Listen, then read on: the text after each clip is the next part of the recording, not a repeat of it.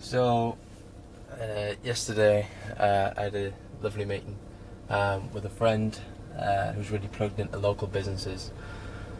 And we got talking about social media and how it's used, and I got to... And actually I've kind of drawn this comparison before in my mind, but never really said it out loud, and I never kind of really understood it. But to say this out loud was quite interesting. So I always talk about how we built the charity with Twitter, how we built making something happen with Twitter, and everything was done on that, and how that translates into the insurance market, particularly for insurance brokers. And I think the first part of that is we went to Twitter, and I've said this before, we went to Twitter with the charity because everyone we wanted to deal with was on there. But actually it was deeper than that. It was actually that everyone was on there and they were using it. People in our local business community, particularly the people we wanted to deal with, use Twitter in a very well-rounded way. They post about their own stuff. They use images, they use video, they retweet a lot of their friends and other businesses' stuff. It's not so clicky.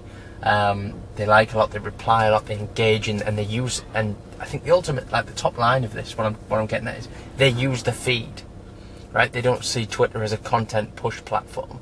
They use the whole feed, right? And they put their own content on there, and I think that kind of makes a big difference. So yeah, we went there because the attention's there, but actually I really didn't think about it until the other day. It's the quality of the attention that's on there. People actually using the feed, people engaging. You can reply to other people's posts and then they'll reply to you, and it's quite good. Now I'm going to translate that into the insurance market, and I'm going to go for give the example of Arnott Marine, the underwriting agency that I'm involved with. We've had some success from Twitter. We've had initial conversations with brokers that have come from engaging with their posts on Twitter and starting conversations that way. That's kind of interesting. But what I've realised is a lot of brokers don't use the feed. I'm just letting that sink in. A lot of brokers do not use the feed. They use Twitter as a pure content push platform. They log in, they post their content, which is usually text only, but it might be a little nice image that they've had done by a freelancer or something, and then they hit it. They might have a quick flick, I don't know, I can't tell, but it doesn't look like it because there's nothing really in their feed that says anything. New text message from Sam Reed. Sorry about that. So what? Like, they're not using the feed, so how are we supposed to engage with them? We like their posts, we comment on their posts, retweet their stuff, but they don't notice we retweet their stuff, right? Yeah, I know you get the email shoot into your mailbox, but who reads it? Most people just delete it because they're not really interested, and because it's so well, that news feed is so well rounded, it doesn't make any sense. So yeah, I kind of think that's an important step in terms of marketing, and then how brokers use that. Brokers have got to think about the same thing, and this is really what I'm getting at.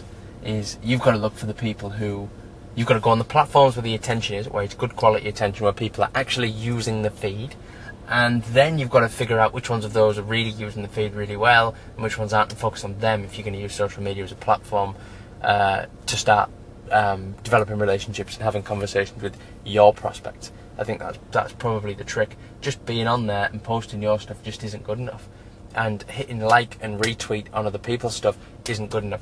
You've got to engage with them, but don't engage, or try and engage with everybody, but don't put a load of hope on engaging with the people who clearly aren't engaging with anybody else, and just using it as a content push platform because they don't care. They just want to get their noise out there. And that kind of links into something I'm going to say in the last 30 seconds of this segment. Is we've got so much of the same content on all of those social media platforms: Twitter, Facebook, LinkedIn. People posting the same stuff every day, and I really want to ask anyone that's listening, and I'm going to post it up as a question as well on my pages, who actually gets anything from that image? Do your PI insurance, it's due soon. Like, yeah, you get some likes, I like it, you're an insurance broker, you might be one of my prospects, I like it, but your customers engaging, are you actually getting business?